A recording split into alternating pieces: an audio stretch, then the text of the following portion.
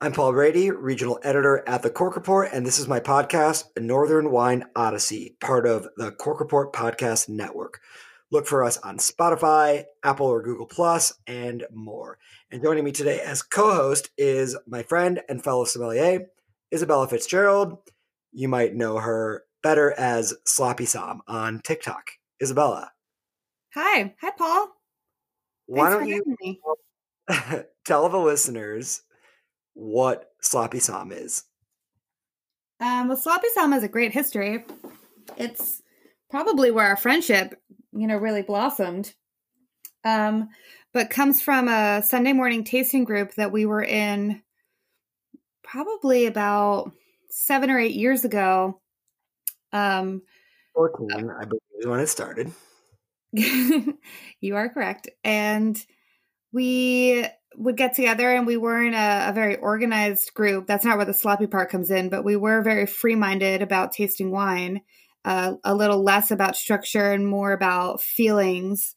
And I think one day I just walked in and I said, service last night was such a mess. I mean, I dripped on every table. And thus we became Sloppy Soms as a group. Yeah, that was like the motto, Sloppy Som. I drip on every table. I drip on every table. Yeah, and that's where I came from. So it actually means that good sommeliers are not perfect.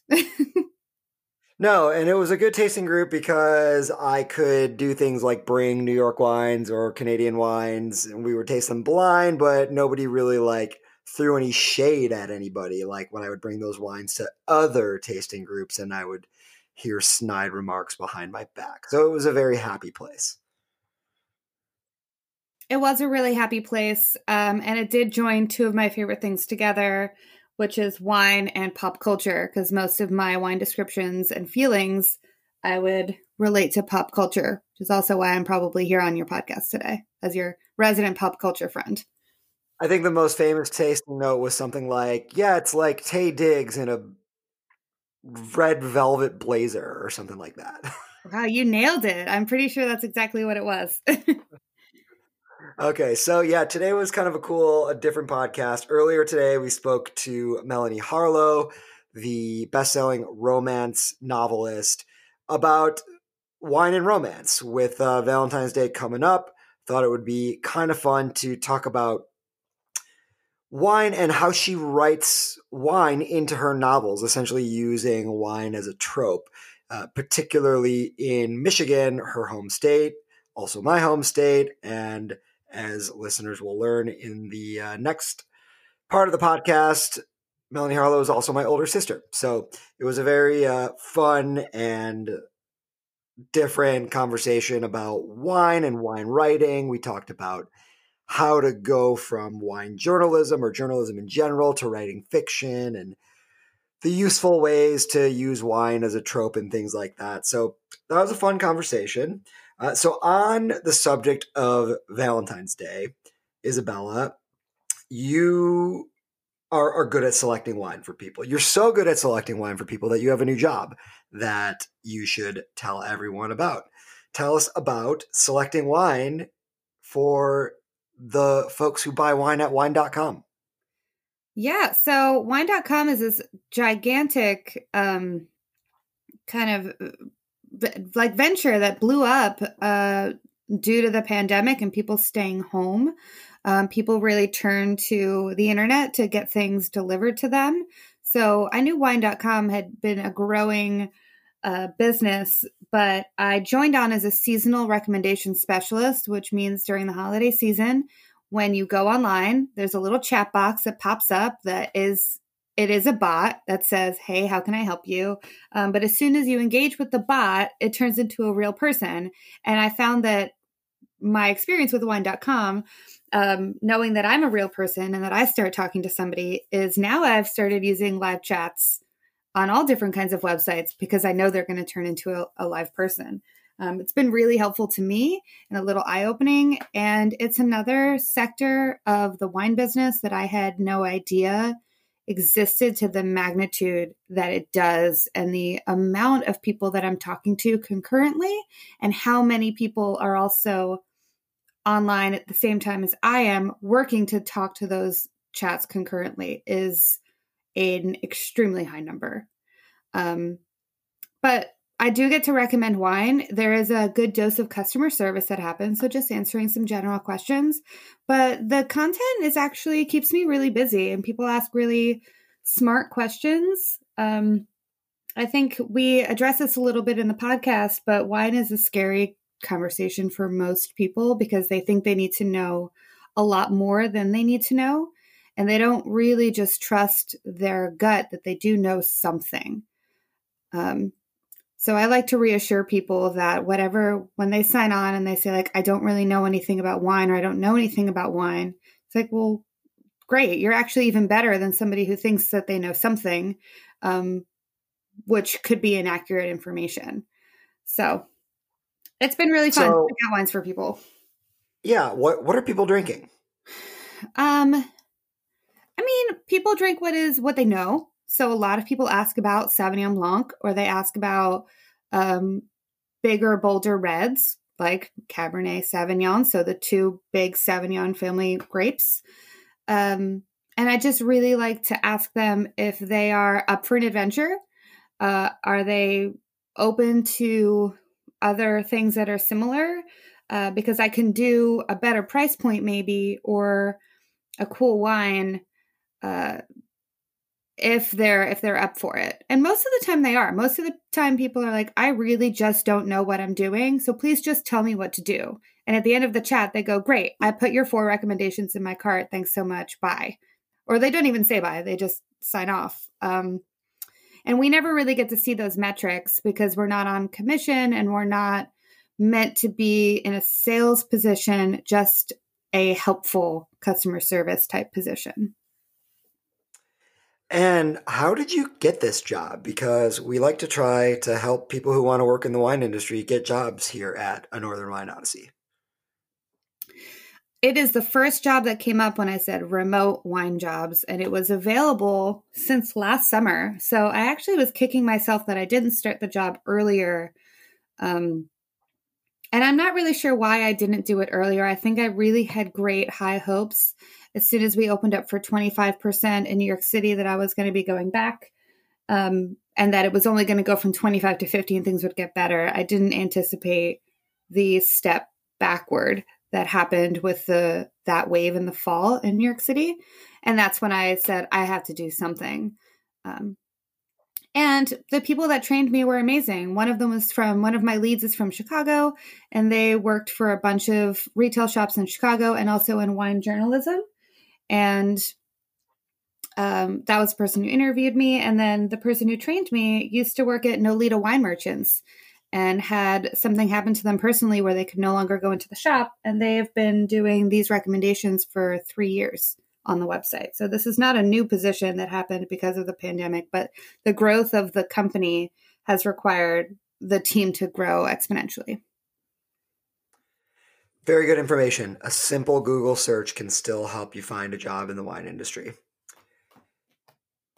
And people are using it's not just wine.com. I mean, Naked Wines or any of these like services where you sign up and you fill out a short questionnaire and then somebody has to pick the wines for you.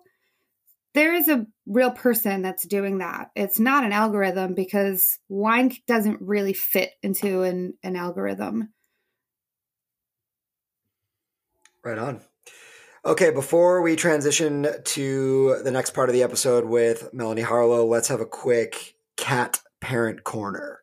Let's give some tips that we've learned recently to our fellow cat owners out there. So I have one. Can I start? Yeah, I was going to say, did you just hear? He just came in meowing like a minute or two ago. So I didn't know. No, mine's running around somewhere like oddly being well behaved right now.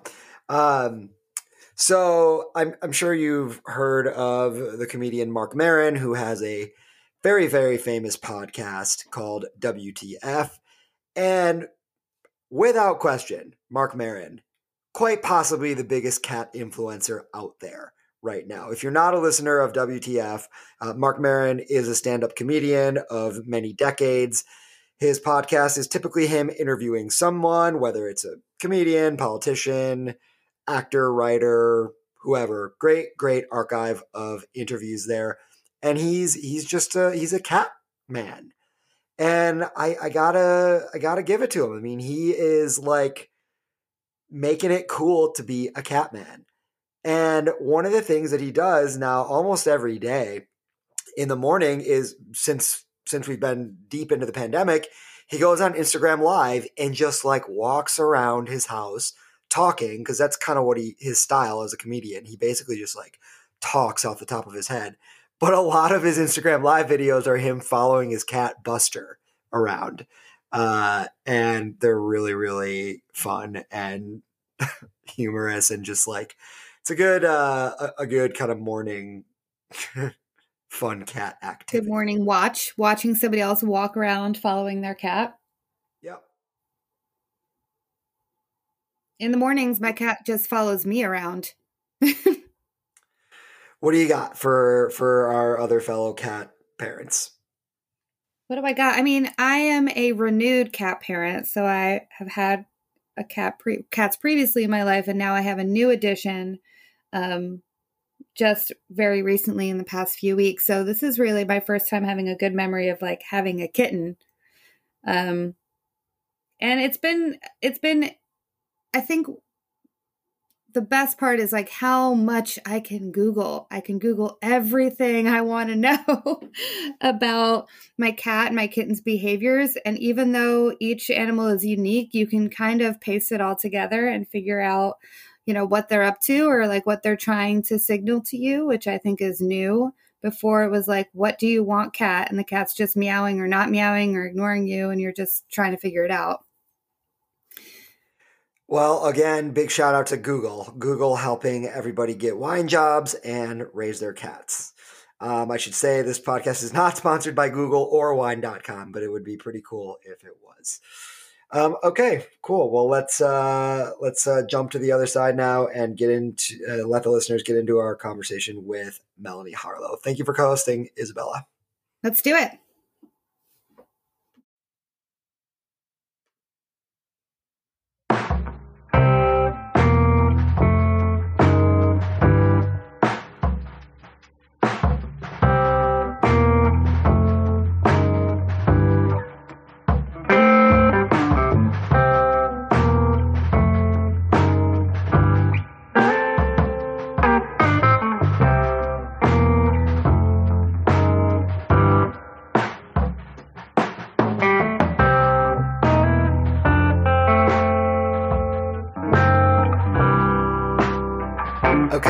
Joining me today as co-host, Isabella Fitzgerald. Hey, Bella. Hey.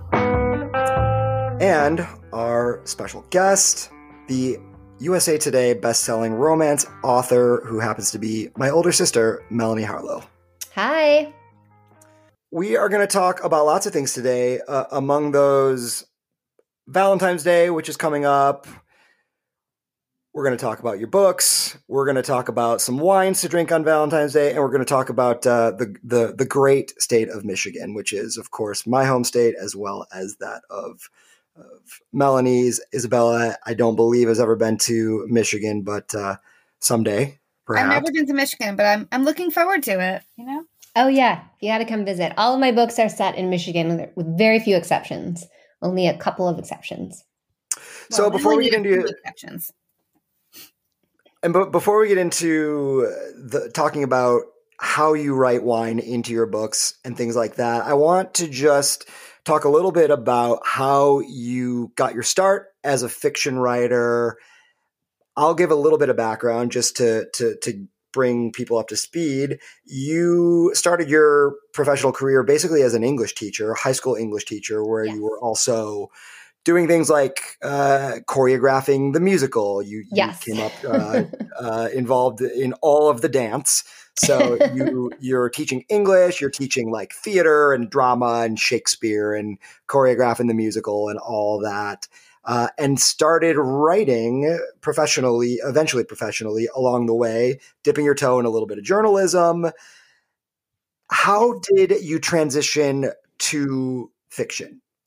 So I transitioned to fiction. It had always been a dream of mine. You probably remember growing up, I always had my nose in a book, and it was something that I had always wanted to do. And really what made it possible for me to have the career that I do now is the Kindle. So as anyone who's ever wanted to write a book knows, it is very difficult to get an agent.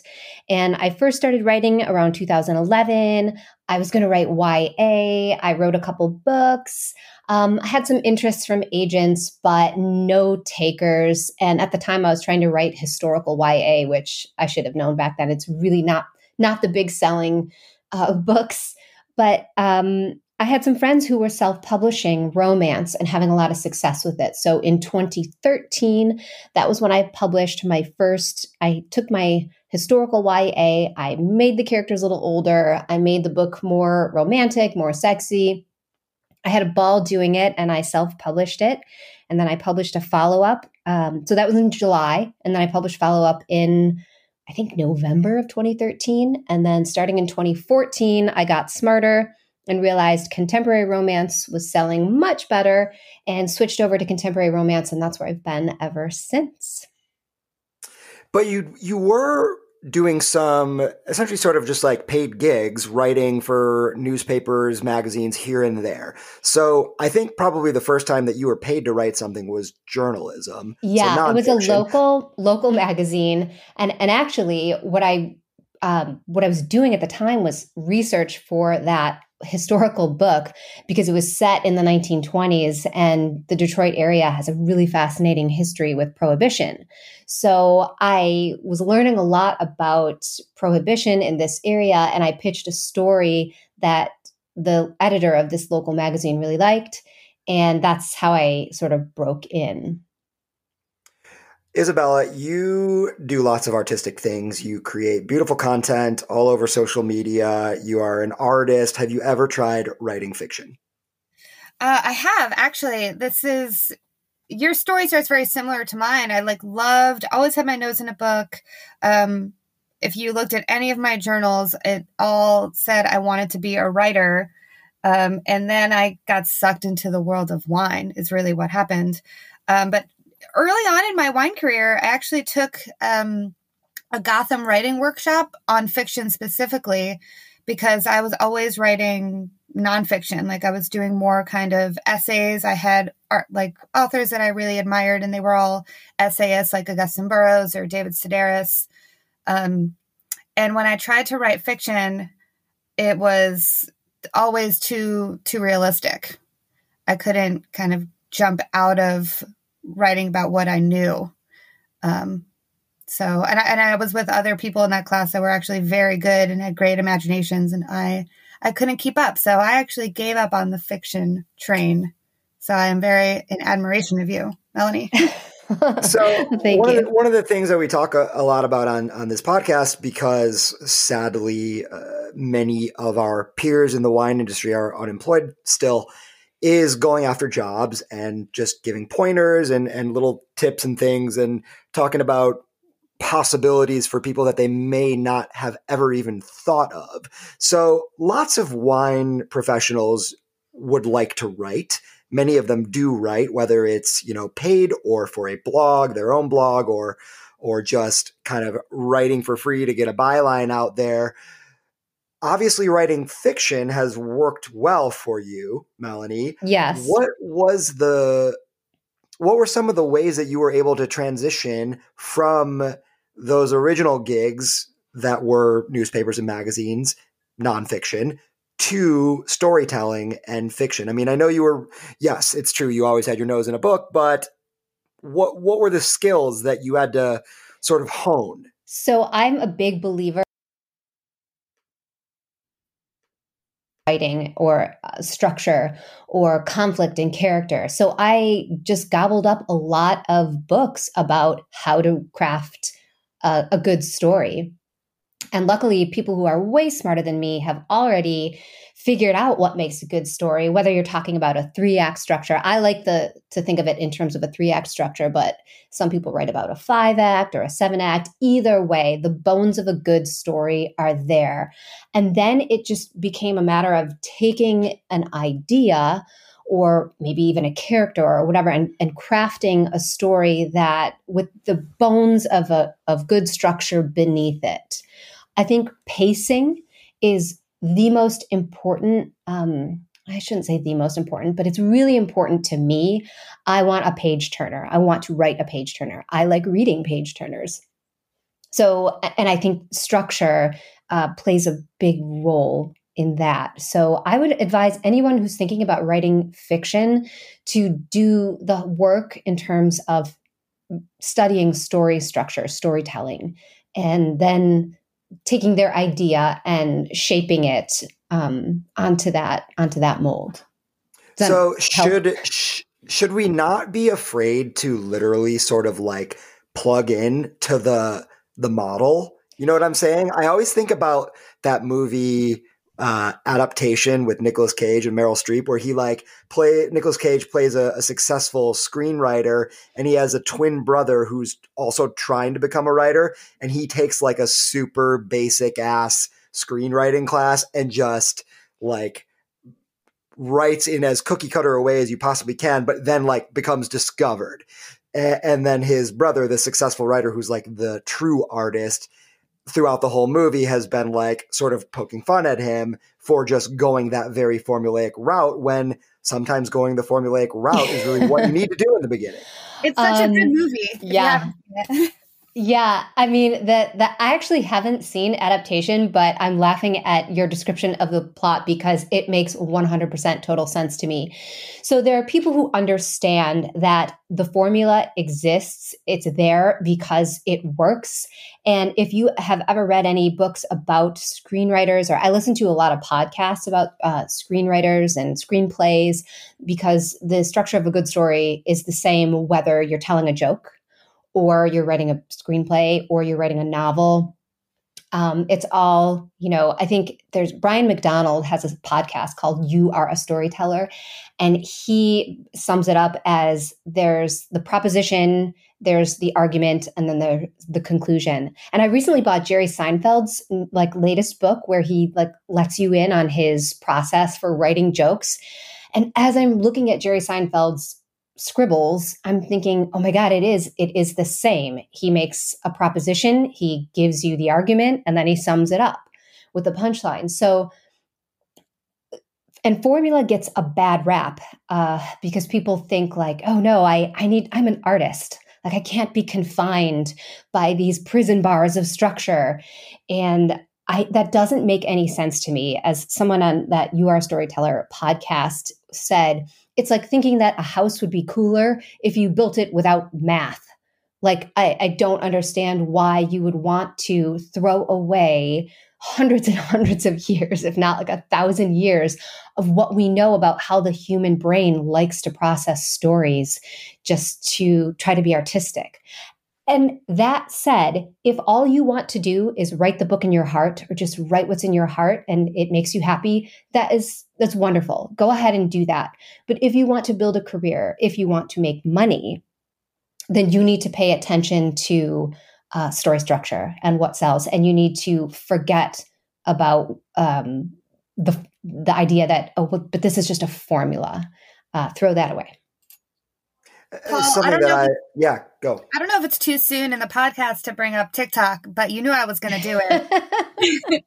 And I mean, this is exactly the current phenomenon story of TikTok is you have to be able to do however, like you have to be able to use the formula and get it done in either 15 or 60 seconds.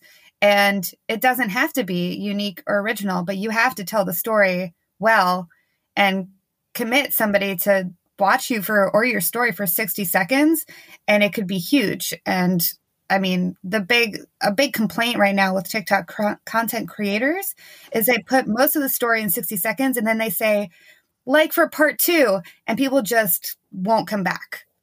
So being able to do the formula in the time allotted is much more successful than thinking that your story is more important than the entertainment quality of it. That is so interesting to me. And also, I just want to add on to that I think people sometimes feel like they have to do something totally new and original and something that no one has ever seen before. And it's almost a waste of your time and energy. People just want to be entertained. Like if you think about a kid who says to his mom every single night, tell me a story, you can tell that kid the story of, Jack and the Beanstalk every single night. And he loves it every single night because it doesn't need to be something new and original and so like radically different that they've never heard it before. It just needs to get you excited about the story. Yes. And that goes back to your page turning. It's the same thing that we make mistakes when we're so eager to share our content. When I was, like a teenage writer, I thought I was really actually a great writer, but I would get hung up on description, and that's not page turning. Because if I was reading a book with too much description, I was skipping those pages entirely to try and get back to the conversation, back to the dialogue. Yep. It's interesting now, editors who work for traditional publishing houses and also savvy self-publishers know you need white space on the page now, more so than you did 10 years ago, 20 years ago, and certainly more than you did 50 or 100 years ago.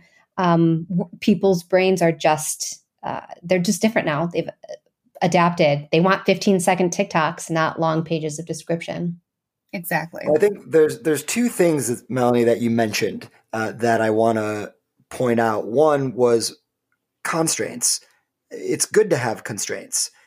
I was listening to a podcast the other day. It was a podcast called The Moment, which is Brian Koppelman, who's a writer, executive producer of the show Billions. And he's also kind of a music guy, and he was interviewing the producer, Rick Rubin. And they were getting close to the end of the hour, and Rick Rubin made it clear. He's like, I have nowhere to be. We can talk for as long as you want.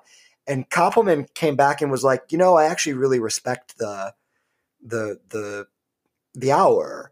Mm-hmm. And I got to say, I'm somebody who's endlessly fascinated by Rick Rubin, and I would love to hear another hour with him. But the fact that he kept it to an hour really sort of just makes me want to go back and either listen again or just keep listening to his podcast. So it's a little bit of a page turner effect. Yeah. And then also, what you mentioned earlier was using resources, basically using how-to books, mm-hmm. to write fiction. And I think that that's something we really can't talk about enough, is just taking advantage of resources in whatever it is that you want to do. There are so many resources out there available to us that are free, right? Right. Yeah. But so we can kind of keep moving and start talking about some wine. Anything else you wanna put out there for anybody who would like to try their hand at writing fiction? Certainly, it would depend on what genre of fiction that they wanted to write. Romance is really at the forefront of self-publishing, and there's a lot of successful authors in romance. But also, I think sci-fi writers, fantasy writers have had great luck with self-publishing. And the beauty of self-publishing is that you don't need an agent. You have all of the control. That's also a downside. If you're not someone who really loves to make business decisions, it's all coming to you. What the packaging, the cover, the blurb, that's the book description, the marketing, everything. So if you're someone who really wants to be in charge of everything, if you love the control, self-publishing is a great option. If you're not, you just want to write the books. I don't think anyone can just write the books anymore. I think even if you wrote a book and, Penguin, Random House or whatever bought it, you're still going to be expected to do some of the marketing. And if you want to write nonfiction, I think you will be expected to have a platform already, like a popular blog, or you're great on TikTok or whatever. But I do want to mention some of my favorite resources right now are Save the Cat. All of those books, Save the Cat goes to the movies, Save the Cat writes a novel. It's Blake Snyder's empire. He passed away, but somebody else sort of picked it up. And I really think all of those resources, the Save the Cat website and books, are great for learning about structure. It's not free, but it's worth it. The You Are a Storyteller podcast, I really love. That's free. Do you want me to talk any more about resources that people could use, or? No, that's a lot. Okay. I think that's a lot to look into for anybody who listens. Yeah, if they're Isabella, interested in fiction. Anything more? No, I think we kind of nailed it. What you said about constraints and keeping it to the hour really just goes back to the nobody wants to like for a part 2 of a TikTok. So we're going to keep this podcast at an hour too. I'm so fascinated by TikTok. I mean, I think I'm too old for it. Like I have kids that are 12 and 15 and they would probably die if I got on TikTok, but it is the newest, sexiest thing in social media, and authors are just losing their minds trying to figure out the best way to use it. And so far, it's like just videos of people typing or sort of looking thoughtfully while their book description plays in little text bubbles over their heads. And it's just interesting to me to see where it's going to go, because as a writer, I mean, writing is kind of a solitary thing and it's not that interesting to watch. How do you make a medium like TikTok, platform like TikTok, work for you?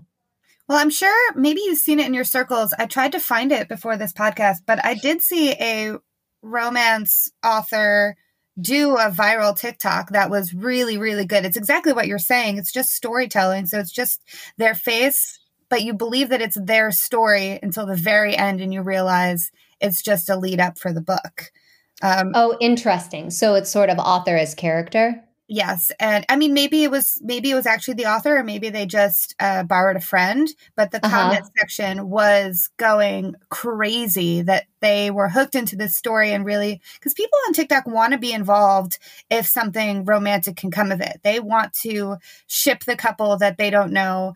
They get very, very involved. And so when they did this bait and switch that it wasn't actually about her, it was about the book, it was like there was some kind of, sports analogy here where like the touchdown happened and everyone went wild. Like the comment section was in love with this particular. Do you remember who it was? I tried to find it before we get on here. I'll do another. I'm so curious. After. Yeah. Or if you want to send it to me afterward, I'm just so curious about good examples of how, TikTok is being used by authors in the book space. It's interesting to me. It's actually Paul who has kept in the back of my mind that TikTok is the way of future marketing, because, Gary Vee was an early supporter. And I'm just your classic millennial who joined during quarantine and is now fully invested in what's going on in the TikTok world. Excellent shout out to Gary Vee. So let's talk about wine. So we, Isabella and I, both read an excerpt that you provided us, which features the couple in this particular novel. The hero is a winemaker, yes, and the heroine's family owns this winery, and she hasn't been living there, but she's moving back home. It's sort of a return to hometown, fresh start kind of thing. And we're in northern Michigan, where the sort of most well-known wine region in the state of Michigan. Most people probably don't know that Michigan is kind of a major wine state. Last I checked, it was 5th in terms of wine production. So you have California and Washington, which are the 2 biggest. New York is 3, Oregon is 4, and Michigan in terms of wine that is made from grapes grown in the state. Last I checked, it was number 5. That could have changed. Texas is kind of coming on strong, and it's sometimes hard to get these new statistics. But Michigan, kind of a major wine state. And Isabella, I know you haven't been there, but you've had some of the wines, and you can sort of picture it as somewhat similar to New York in that this grape growing is possible there because of the lake effect of the Great Lakes, in particular Lake Michigan, which is where along the west coast of Michigan, this is where the majority of grapes are grown in the state. And then up in the northwest corner, there's this little pocket of viticulture that is in particular suited well for vinifera grape growing, meaning the European grapes, Riesling, Chardonnay, Pinot Noir, things like that. So you have, in that excerpt that we read, they're having quite a technical conversation about wine. So you have the winemaker who's talking about his job, essentially. You have the heroine, can we call her that? Who's sort of asking questions. And again, it's quite a technical conversation. He's talking about winemaking. He's talking about different techniques that are involved in the craft. How do you decide to have that type of conversation, which might be which is definitely over the heads of most people, but I mean, you did it in a crafty way. Yeah, that's the nerdiest wine scene I've ever written, like by far. Most of the time in romance books, especially, like people are just sipping a glass of Riesling or whatever. But in this one, I did it because I needed to establish something about the hero, that he was an expert at what he did. One of the ways that characters become compelling and likable are by being, usually in a romance, obviously they're ridiculously good looking and not buff. But it's by being really good at something. So I wanted to communicate that this guy not only is really good at what he does, he cares about what he's doing, but also that he's really good at explaining it to someone who might not know. So the heroine comes in, and even though she's sort of embarrassed that she doesn't really know anything about the process, and so she's the reader, obviously. And he is the expert, and as he's telling the heroine about the wine, he's also telling the reader what he does and why he's good at it. And then I had to slip in like the little romantic parts, because this is really what we call in the romance world the meet cute. They had met before, yes, but this is really the scene where they start to appreciate things about one another. Excuse me. So when you are writing a scene like that and you decide you're going to develop this character by letting him sort of talk shop a little bit, are you researching technical wine stuff? Are you tasting wines? Are you drinking wine to get yourself in sort of character to write that way? Yes, I don't do a ton of drinking wine while I'm writing. Every now and again, I will if I'm really. You call yourself a writer? Well, my writing hours are usually very early in the morning until about 3 p.m. So I think I would need a nap by like noon if I started drinking at 7 a.m. But sometimes at night I will. But mostly I try to write sober. But yes, I did a ton of research.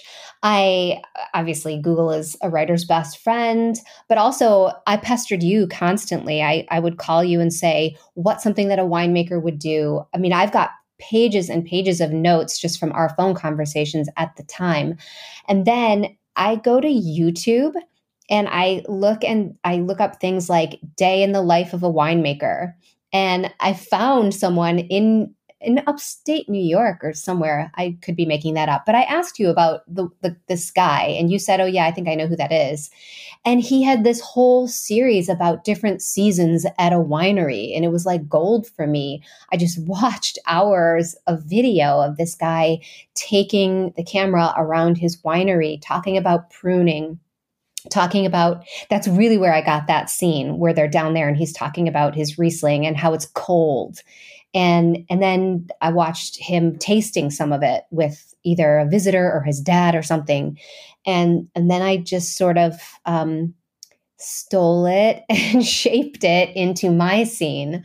I didn't steal word for word, but I took his ideas and the facts. I shouldn't say his ideas. I took the facts of what he presented in the video and what it's like to work there, to taste wine right from those big barrels or whatever.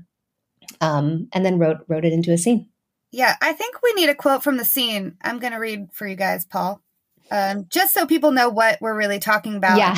Wrote it in because it did get pretty nerdy. So I'm going to pull out the part that I thought was the nerdiest as a wine person. Lifting up her glass, she looked at the Riesling, which was pale yellow and slightly opaque. Her fingers were slender and graceful on the stem. Her fingernails painted a soft pink. Why do you have to keep it so cold? To prevent crystallization of the bitartrates, what we sometimes call wine diamonds. Did you call them wine diamonds, or did this YouTube winemaker call them wine diamonds? That's definitely something that I got from somewhere else. I would never have known anything. Like the part that's the most me in what you just read is the part about the fingers and the fingernails. Like everything else in there would have been something from my notes that I researched. Yeah.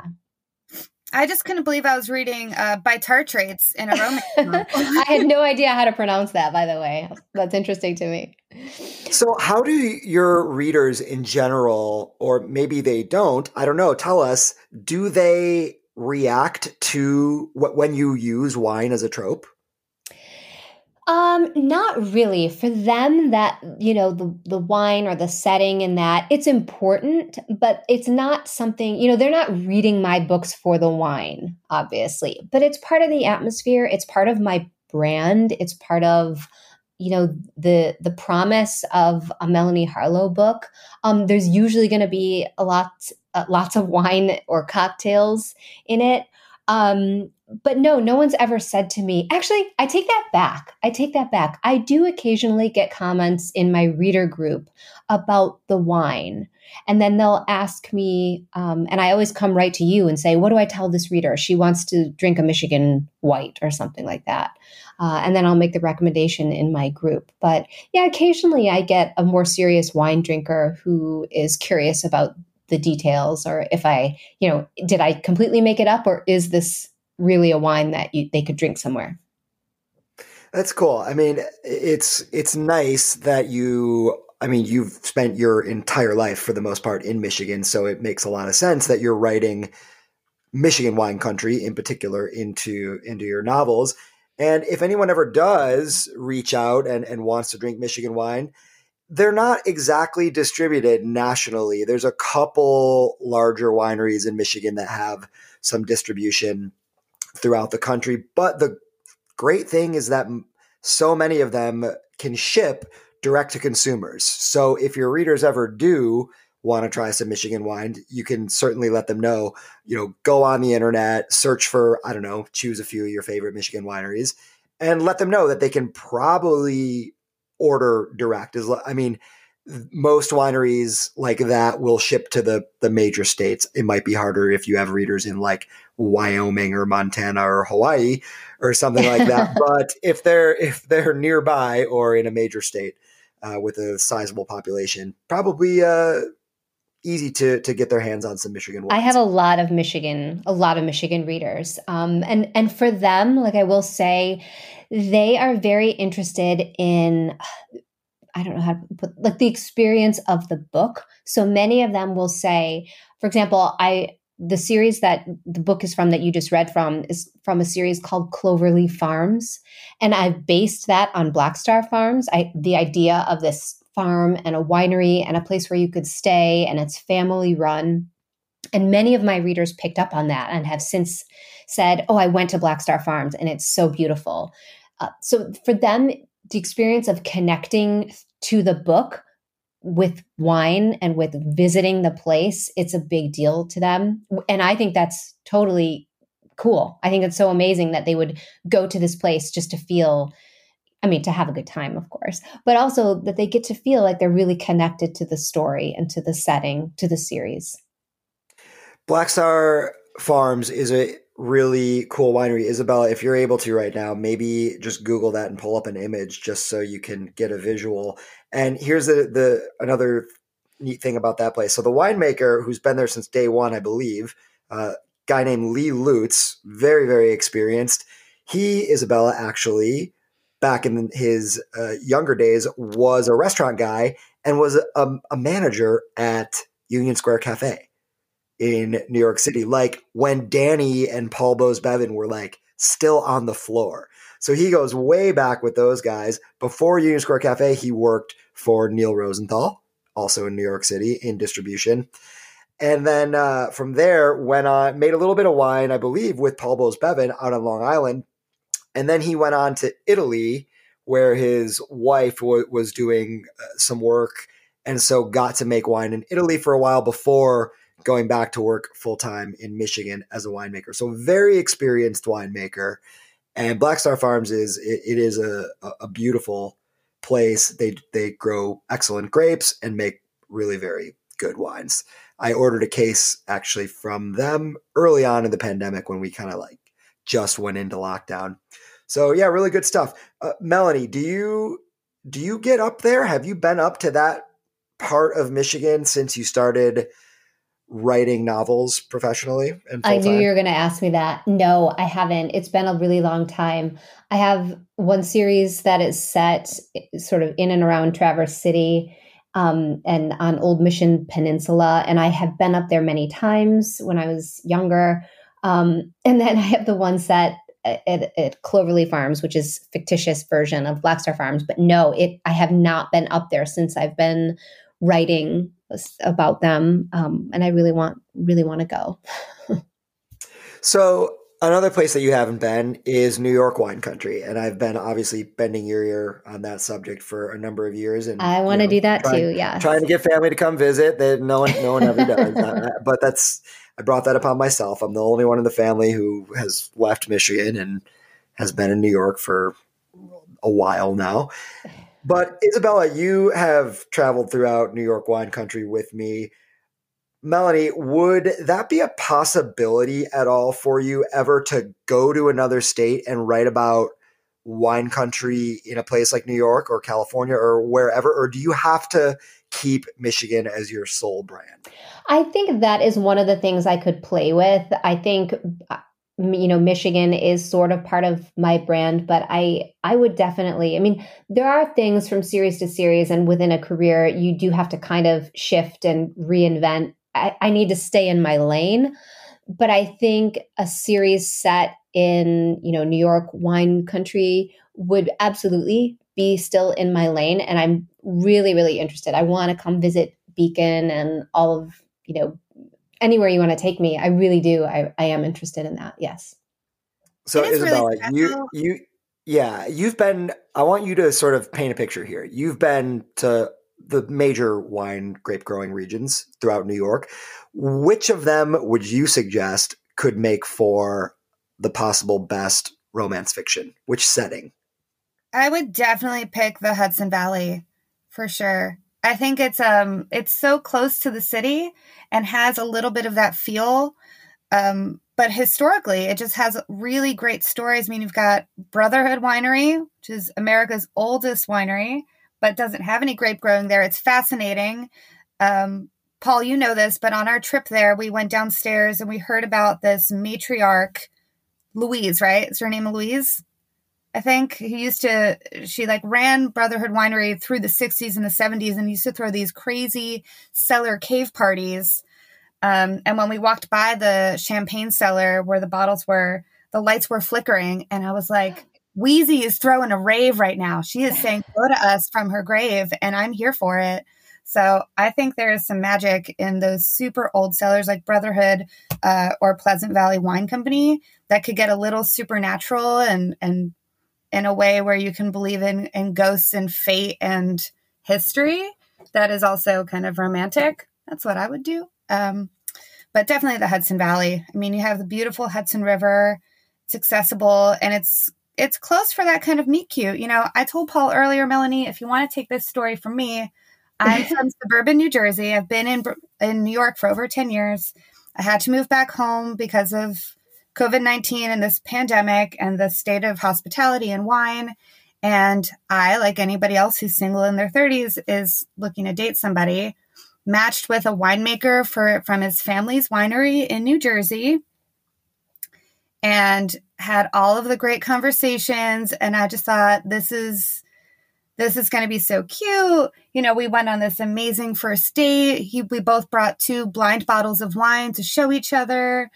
And I'm like classic. I'm from New York. I showed up dressed all in black. I bring wine. He brings something kind of, gentle and special. And he talked a lot about his limestone plot and Chardonnay and Pinot Noir and really tried to romance me with things like pruning. And it sounds exactly like a Melanie Harlow scene. I will tell you that right now. Yeah, so, it didn't end like one, but shoot! I was hoping. I'll give it a better ending. Thank you. So I think the Hudson Valley, in the same way how this is like suburban New Jersey, there is a route there that makes sense because people are also when they're looking to go to Black Star Farms, they're looking to feel a little bit of that realistic romance. Definitely. Which when you go further and farther outside of metropolitan areas, like you find that like the story is going to already have happened in the hometown or not that far from it. The town is a really big deal, especially for me when I write, because I generally write small town romance. And there's a lot of leeway in small town. It doesn't have to really be like a town of 25 people. But it has to be a place where that feels like home, that it's recognizable in that, there's a lot of character in the town itself, and there are recognizable characters. Like if you think of Schitt's Creek is a really big inspiration to me, because it's like there's so few little settings in there, but you just know exactly what Schitt's Creek is like when you watch that show, even though there's only a couple different, sets. So I think that a small town near, I don't even know what the towns are in the Hudson Valley. I would have to research it, but I love the idea. So I want to ask a few questions about Michigan as another trope and as a part of your brand. But before that, I need to tell you both about Open Local Wine Night. Most local wineries, wherever local is for you, are hanging on through the pandemic. Through a combination of loyal wine club members, online orders, and a big dose of creativity, they've been able to stay afloat over the past 10 months when their tasting rooms were either closed or significantly restricted. If you're listening to this podcast, you're probably a lover of local wines, and the wineries that make the wines we all love need our help. The team at Cork Report Media and I hope you'll join us and wine lovers across the country on April 10th, 2021 for Open Local Wine Night, a celebration of exactly that, local wine. It's easy to participate. Just buy some local wine, open it on April 10th, and post a picture on Twitter, Instagram, or Facebook with the hashtag OpenLocalWine. It is really as easy as that. And if you're a winery that would like to participate, please visit thecorkreport.us to register. And we'll see you on April 10th. So I expect to see photos and hashtags from you both on Open I'm Local totally Wine doing Night. it. I'm totally doing it. I have my favorite Gamay Noir from, where's it from? Which winery? Chateau Grand Traverse. Right, Chateau Grand Traverse. Yeah. Yep, great and wine. I can get that at my local market. Isabella, you're going to have to get your hands on some New Jersey wine. Based on the previous story I just told, I'm going to stick with New York as being my local wine. I need to know, hold on, I got to go back. I need to know what he was wearing on the date. Oh, I knew what he was going to wear before I was like, did it involve plaid or flannel? It did. Of course it did. He's a classic farmer. He showed up in plaid, like some work pants, work boots, and a classic puffy zip-up vest. That's about what I thought. Okay. No jacket, 30 degrees outside. Oh, my goodness. Oh, goodness. Okay, so we grew up spending time on Lake Huron and doing all the Michigan-y up north things. Up north, I'm using air quotes. So if I have a brand of my own, it's making use of this up north thing that you and I, Melanie, both know what that is when we say up north. I think that people in New York know what that is because going to upstate New York is very similar, especially from the city. And I got to say, Long Island wine country, I love you. Beautiful wines. I miss you. I didn't make it out there last year, but it's definitely different from the rest of wine country throughout New York State. The majority of the grapes that are grown are most definitely in upstate New York. Long Island is an island, so there's limited space there. So recently in my social media posts and in just on this podcast and sort of just when I talk to people about trying to get them amped up about visiting New York wine country, I like to lean in to this up north vibe. So Melanie, I think you probably know exactly what I'm talking about. 100%. The whole like lake culture that we grew up around. And Isabella, you and I spent time last summer in the Adirondacks. We've been to the Finger Lakes. You definitely know what I'm talking about now too. So if I didn't, you definitely informed me frequently. So well, because it's fun. And I don't know if everybody sort of really knows what it is and knows how intertwined sort of these wine and grape growing regions are with that culture, which is so much because of how far away from big cities these regions are, like the Finger Lakes or like the Traverse City area in northwestern Michigan. So, Melanie, do you get into any of that up north culture as Michigan as your brand? Not on purpose, but for me, I think about it in the back of my head. Up north to me is very relaxed. It's not stuffy. So when in writing small town romance, I want these characters to feel really relatable. I want my reader to pick it up and be like, oh my God, that is so me. It's like she's in my head. And most of the romance readers that I know, and most people that I know, are just not stuffy people. They are not getting up in the morning and putting on heels and a suit and going to work. They are, moms, or they have jobs. Maybe they're teachers or whatever. I mean, it doesn't really matter what you do, because it's more of just a mindset. Like you said, it's a culture. But I think it's very laid back, and you can like take a deep breath, and there's no pressure. And I think wine has, in the past at least, had that reputation of being like, well, I don't know anything about it. I wouldn't even know how to enjoy a glass of wine. And I think that's something that some people might have to get over, the feeling like they need a bunch of knowledge and information to enjoy a glass of wine. I don't know. Does that make sense? Yes. When really, it's not. You can like what you like. It's okay. There are no rules. I mean, Paul would probably say that there are rules. Whenever our family like opens wine or whatever, like he sits there and like swirls it and chews it and like gargles it or whatever it is that he does. And I'm like, can you just stop? I just can't handle it. Like, I love that you brought, yeah. My sister has also met Paul, and she loves to bring up that when we drink wine, we're those people that you're describing. Yes. They're kind of difficult to be around. It's like, I can appreciate that you guys are getting different things, probably more information out of the wine than I do. But I just want to have a glass of wine and I don't know what either of you are talking about. When I drink wine, I become more handsome and am a great dancer.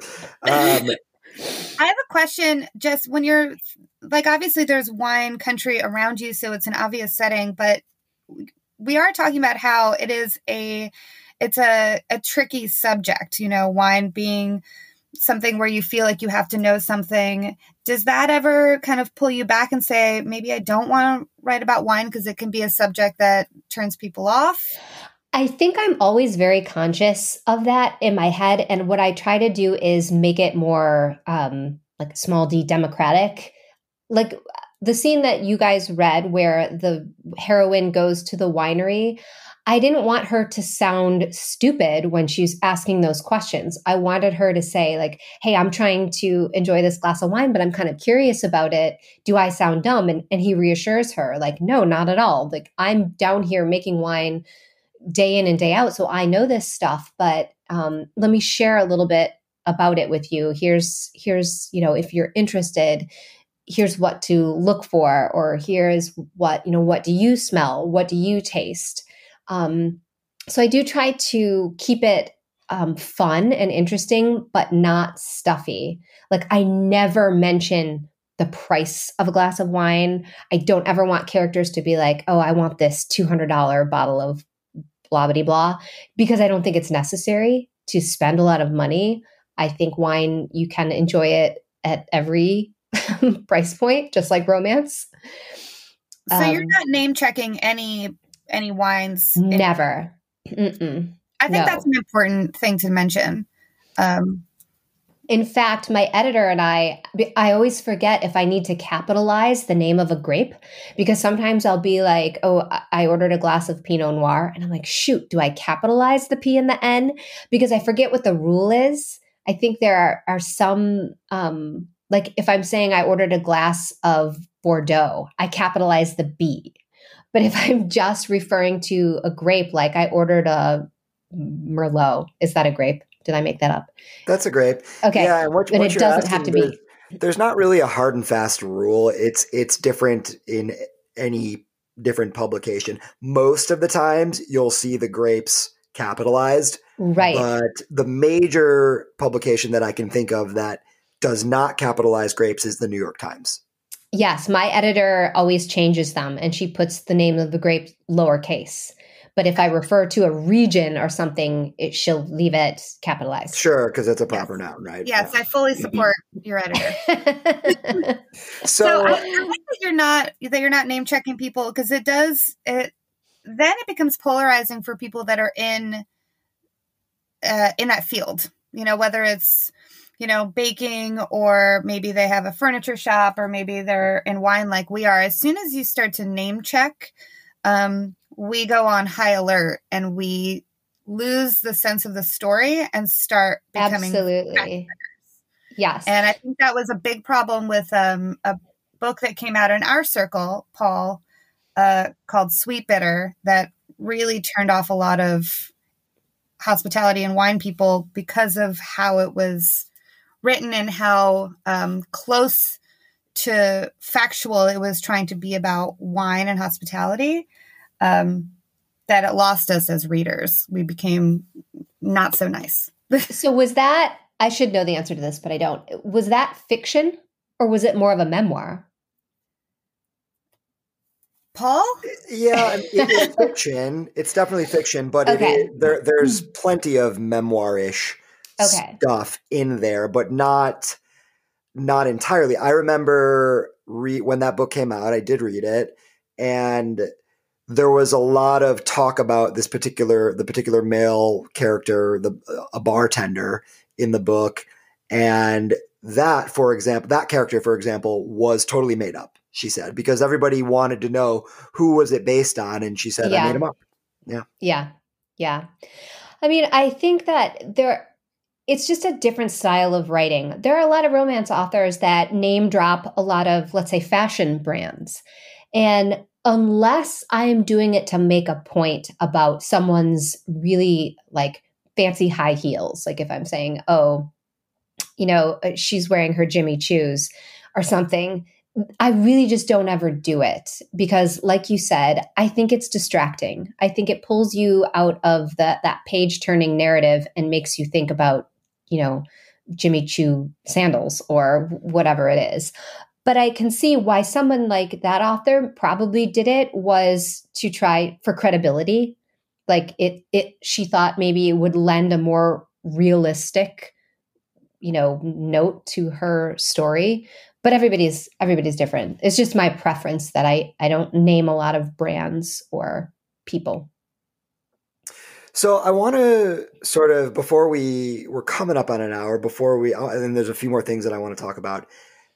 I want to ask you both to describe a couple different experiences that you each find to be uniquely, again, I'm doing the air quotes, up north. Because I think that when it comes to these wine grape growing regions in northern Michigan and upstate New York, sorry, Long Island, again, I love you, but we're talking mostly about upstate today. One of the things that makes wine less intimidating is when you can go to the region and just have a lot of fun. So I really lean into talking about that up north culture when it comes to drinking these wines. And when I bring people up there, I try to coincide it not with just constantly tasting and drinking, but also sort of embracing the fact that you are so far away from any major city and you're in these unique backwoods areas. So Melanie, let's start with you, and then Isabella. What are a couple of things that when you think of up north, what are some activities that you like to do for fun? So I love to write into books scenes with canoes and rowboats. I don't know what it is, but I find myself writing in almost every single book, like some sort of scene with a canoe or a rowboat. And I don't know if I just picture it as being sort of a romantic thing to do, but it also seems very up north Michigan thing to do. Anything on the lake, to me, is a very up north Michigan thing. Things in the woods, a hike through the woods.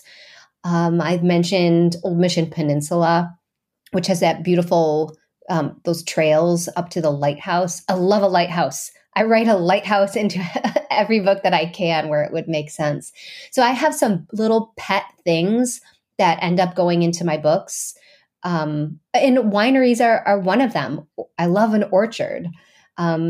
There's often when two characters are alone in an orchard in a Melanie Harlow book, like things are going to happen. I just think that they're beautiful and romantic.